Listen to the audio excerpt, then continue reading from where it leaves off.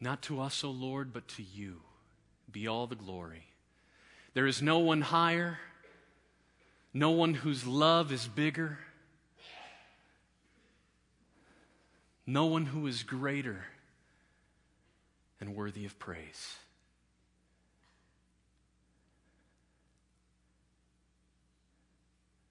Lord, you command big things. Enable what you command. For your glory we pray. In Jesus' name, amen. You may be seated. Please turn in your Bibles to Deuteronomy chapter 6. Deuteronomy chapter 6. Yesterday we looked at Deuteronomy 6:4. Hear, O Israel, Yahweh our God, Yahweh is one. Jesus quotes it in Mark chapter 12, where he says it's the most important commandment. And today we're going to look at the second half of that most important commandment, Deuteronomy 6:5. And you shall love Yahweh your God with all your heart and with all your soul and with all your might. Some have called this the all command. It shows up 3 times. All your heart, all your soul, all your might. The use of this little word doesn't allow for split affections. It doesn't allow for divided allegiance. God calls for it all. Love me with all. So if indeed there is one God who stands, as we heard yesterday, supremely powerful, one God who stands supremely valuable, this demands a supreme and total loyalty on our part. A loyalty from you, a loyalty from me, and it will start from within. The message today seeks to answer 2 questions. Here they are. So if you're taking notes, here are the 2 questions we want to answer. It's the 2 parts of the sermon. Number 1, what does it mean to love God with all? All our heart, all of our soul, and all of our might. And number 2, what do I do if I find that I'm not loving God like I should be? So keep your nose in the book. Look with me, Deuteronomy 6:5. Love God with all your heart. Love your God with all of your heart, all your soul, and all your might. In Deuteronomy, love is very central to everything Moses has to say. It's serious love. It's something that can be commanded, strikingly. Turn over just a couple pages to Deuteronomy chapter 7. We'll see how serious this loving our God is. Deuteronomy 7, verses 9 and 10. Know therefore today that Yahweh your God is God, a faithful God who keeps covenant and steadfast love with those who love him and keep his commandments. But he repays to their face those who hate him by destroying them. There's a lot at stake when it comes to loving God, brothers and sisters. He will not be slack with the one who hates him. He will repay him to his face. Loving God, that is, loving Jesus. Jesus said, I and the Father are one. So to love the Father is to love Jesus. To love Yahweh is to love Jesus. And Jesus said, I am the way, the truth, the life. So why would we choose death and choose to run away from him? Love me. This is a good commandment. It's not a bad one. It's not designed to burden us. God is giving us the only commandment that can let us live. Love me. That's our God. Love him with all your heart. For some, this call may be a little bit strange. Because you grew up in churches just like I did that said the Old Testament only talks about outside things, but the New Testament, that's about the heart. Not so. Right here, Deuteronomy 6:5, love God with all your heart.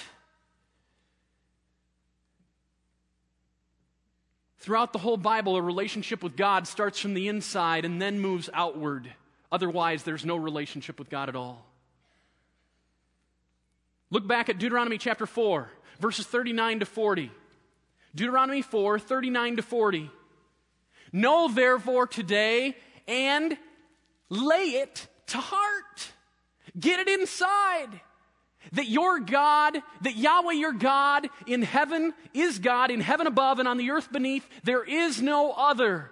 Therefore you shall keep his statutes and his commandments. Did you get that?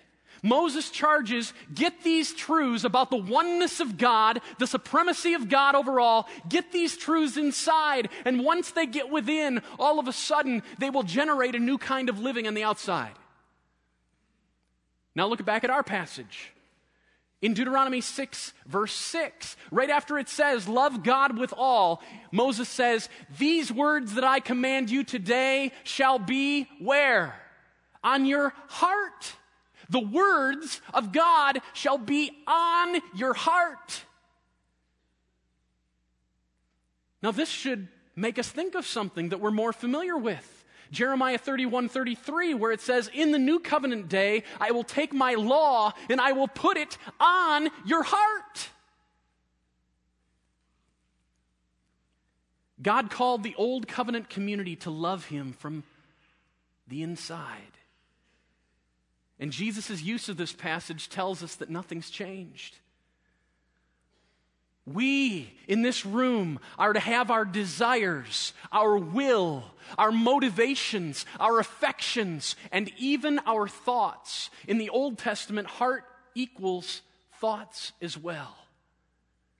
Everything inside is to be screaming, my God is Yahweh. Yahweh is one. I love him. Everything internal. Loving our God with all of our heart gives rise to loving him with our soul and with our might. What exactly does that mean?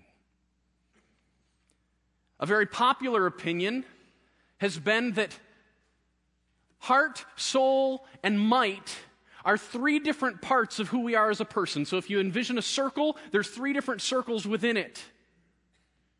One commentator, for example, said, the heart-soul distinction is between mental and emotional energy and activity, whereas might has to do with self-discipline. But that commentator failed to look how Moses uses these terms elsewhere in the Pentateuch. And as we're going to see tomorrow, when we look at verses 6 through 9, it doesn't take into account the context. We want to know what Moses thought these words meant, because his meaning is what matters to us. So love God with our soul. There's places in the Bible where soul is equal to spirit, but not in the Pentateuch. In the Pentateuch, the soul stands for who we are as a whole person, as an entire living being. First time soul shows up is in Genesis 2:7. You're familiar with the passage. Here's how it goes. Yahweh your God formed the man from the dust of the ground and breathed into his nostrils the breath of life, and the man became a living creature or soul. So he's got a body, and now the Spirit of God, the breath of God fills him up, and all of a sudden he's alive, and what he's called is a living soul, a living creature. Elsewhere, corpses are called dead souls. That is, they used to be people who were alive and now they're dead. And God, even in Leviticus 26:11 says, I will make my dwelling with you, and my soul, that is my being, will not abhor you. A soul is who we are as a whole person. It includes our heart, but it's bigger than that.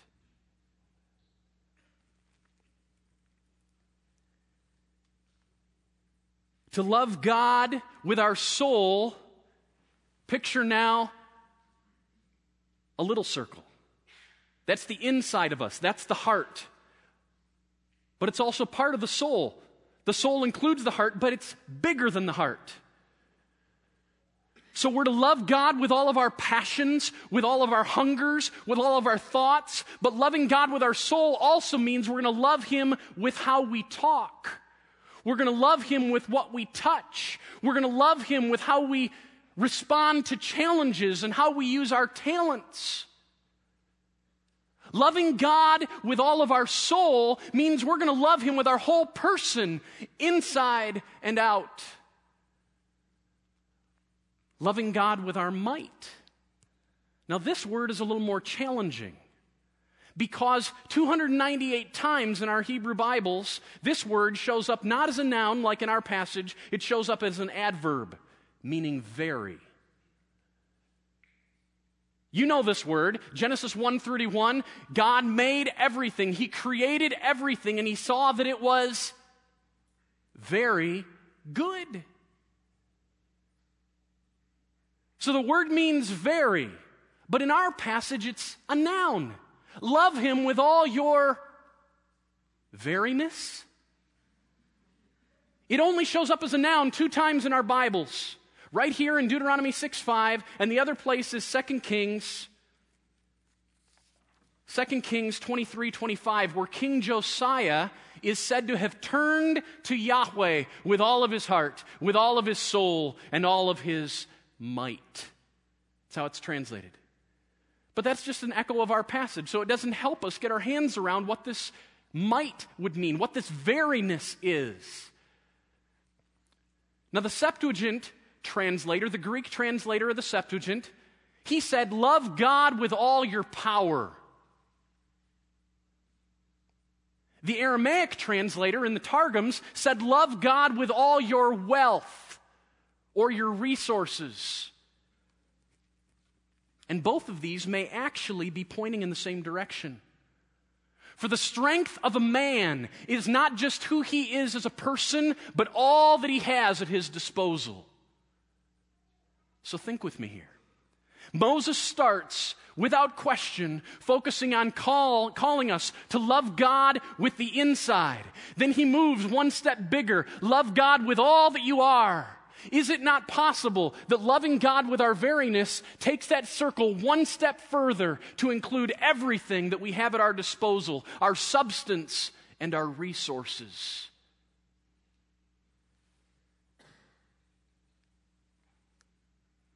This would mean that God isn't just calling us to love God, love Him with our muscle.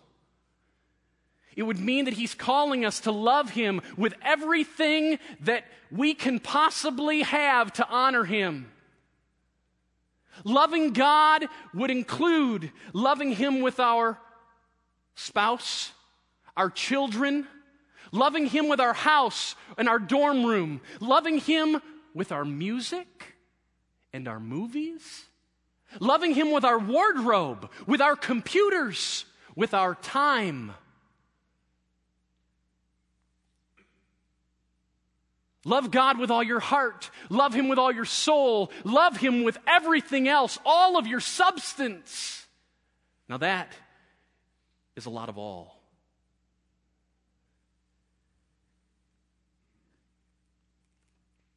Covenant love then would mean wholehearted, life-encompassing, community-embracing. Everywhere you go is to be screaming love. Allegiance, commitment to our God. Now, if we're on target here, there are big implications. Because what it would mean is that every closet of your life needs to be opened for cleaning. And every relationship in your life needs to be impacted by this call to love God.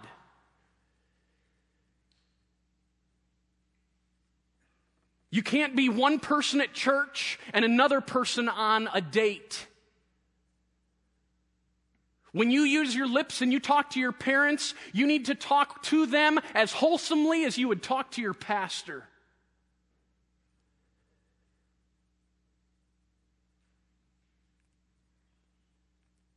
There needs to be authentic love that starts with God-oriented affections, desires, and thoughts that then moves and permeates into our speaking and our behavior and then influences our purchases, our dress, our driving, our media engagement, our friendships.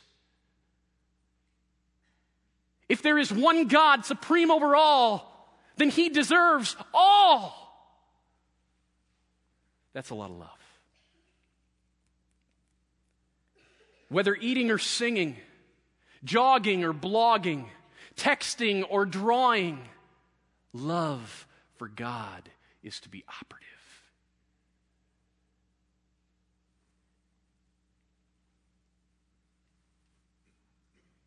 Second part of the sermon. What do I do if I'm not there? What's striking is that the audience who heard these words for the first time wasn't there. They heard these calls, love God with your heart, and yet when we read the Old Testament, what do we see? A bunch of people that didn't listen. Turn with me to Deuteronomy chapter 10, verse 12, and then we're going to look at 16. Deuteronomy 10, 12 and 16. Deuteronomy 12 begins with a God-oriented call to living for Him, growing out of a heart encounter with the living God. And now Israel, what does Yahweh your God, love Yahweh your God, what does Yahweh your God require of you? But to fear Yahweh your God by walking in all His ways, to love Him, to serve Yahweh your God with all your heart and with all your soul. You hear the echo of our passage there. All your heart, all your soul. But now look at verse 16. Circumcise, therefore, Israel, the foreskin of your hearts, and be no longer stubborn. All the nations around Israel had foreskin. Israel wasn't supposed to, and because of that, God could use it as a metaphor. What He's saying is there's something around your heart that looks more like the world. There's a hard shell. You're not being willing to let me in.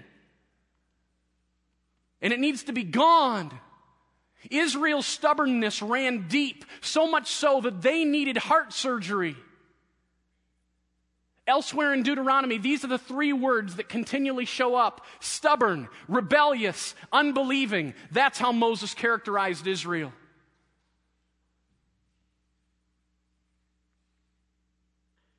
How about you?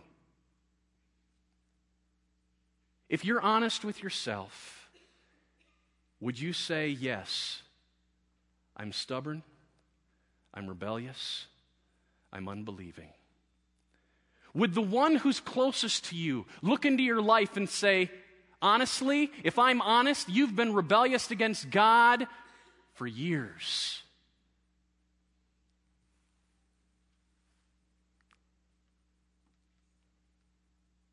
You hear so many calls to love God with all that you are, and yet they continue to bounce off, having no real impact and creating no real longings within you. You go to Northwestern, there's a banner hanging outside, contagiously Christian, and yet you find yourself continually being drawn to things that are not wholesome and that are not of God. Perhaps it's pornography and masturbation. It grips you. You've battled it for years. Maybe you even got it from your father. He introduced it to you. You want to get out in one level, but you feel enslaved and you feel defeated. Or maybe your challenge is apathy and laziness. Oh yeah, working a little bit harder would be good. It would be better if I had a greater priority in my devotions, or a greater priority in my studies, or a greater priority in exercise. But to be honest, that's just too much work.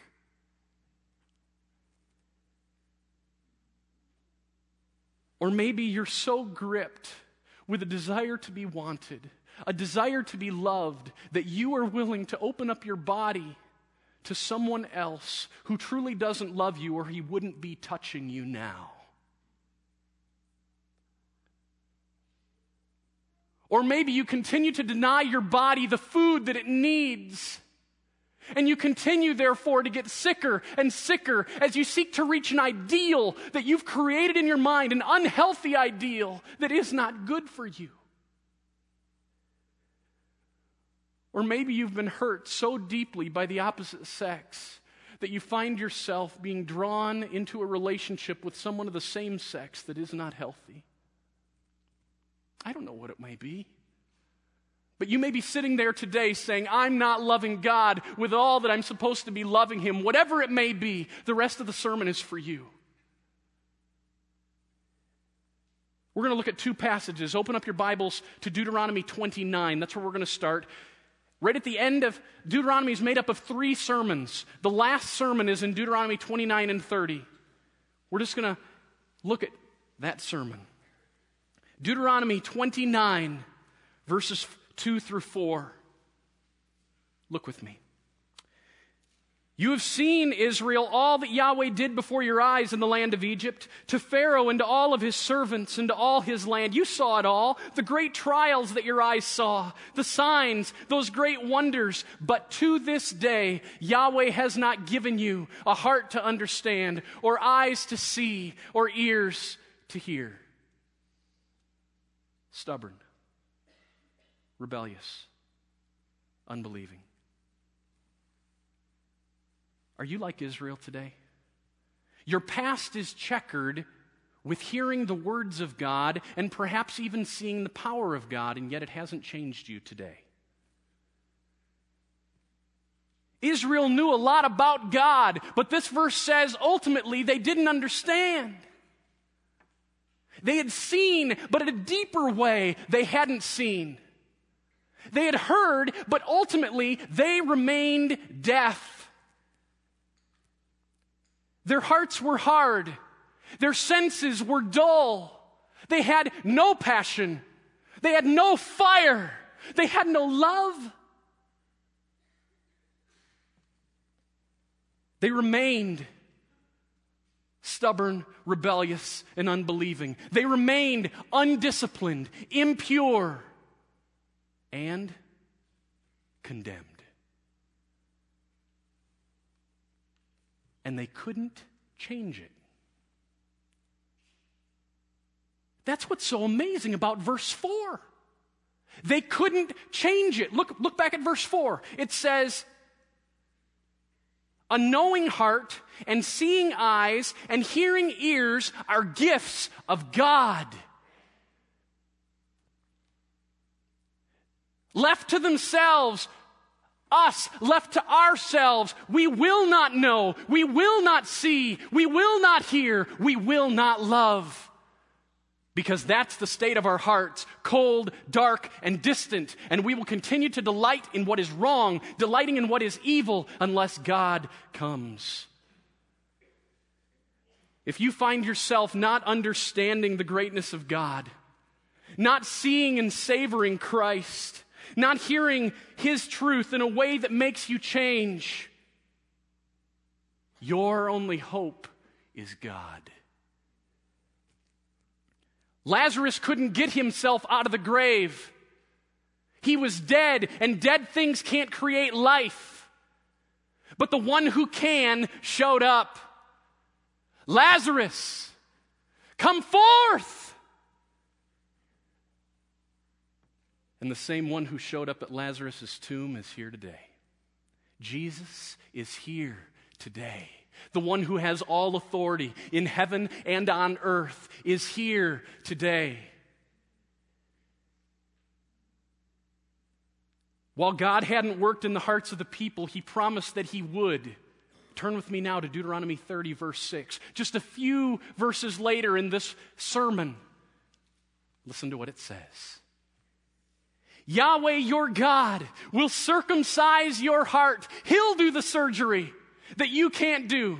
He will circumcise your heart and the heart of your offspring so that you will love Yahweh with all your heart and all your soul. This is new covenant hope. And brothers and sisters, we are living in the day of fulfillment. Jesus is here and has the power to heal. Remember Deuteronomy 32:39 from yesterday?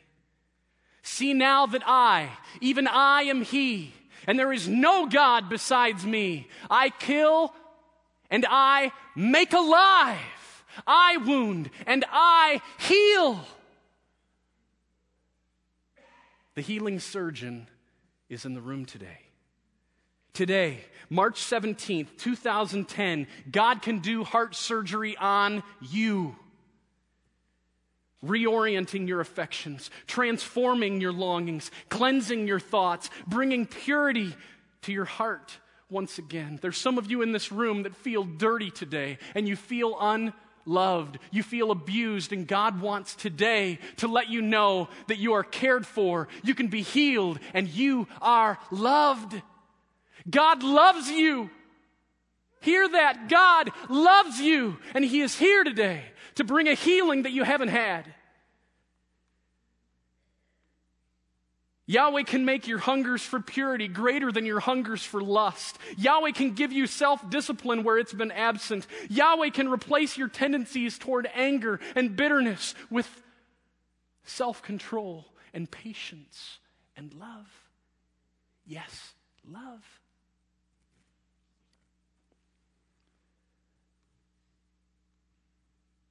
I can heal. That's what God says. He's all about new creation. The surgeon is here. And if right now you feel your heart being worked on, don't fight it. Or if you long for it to be worked on, pray for it. Repent. Confess your sins.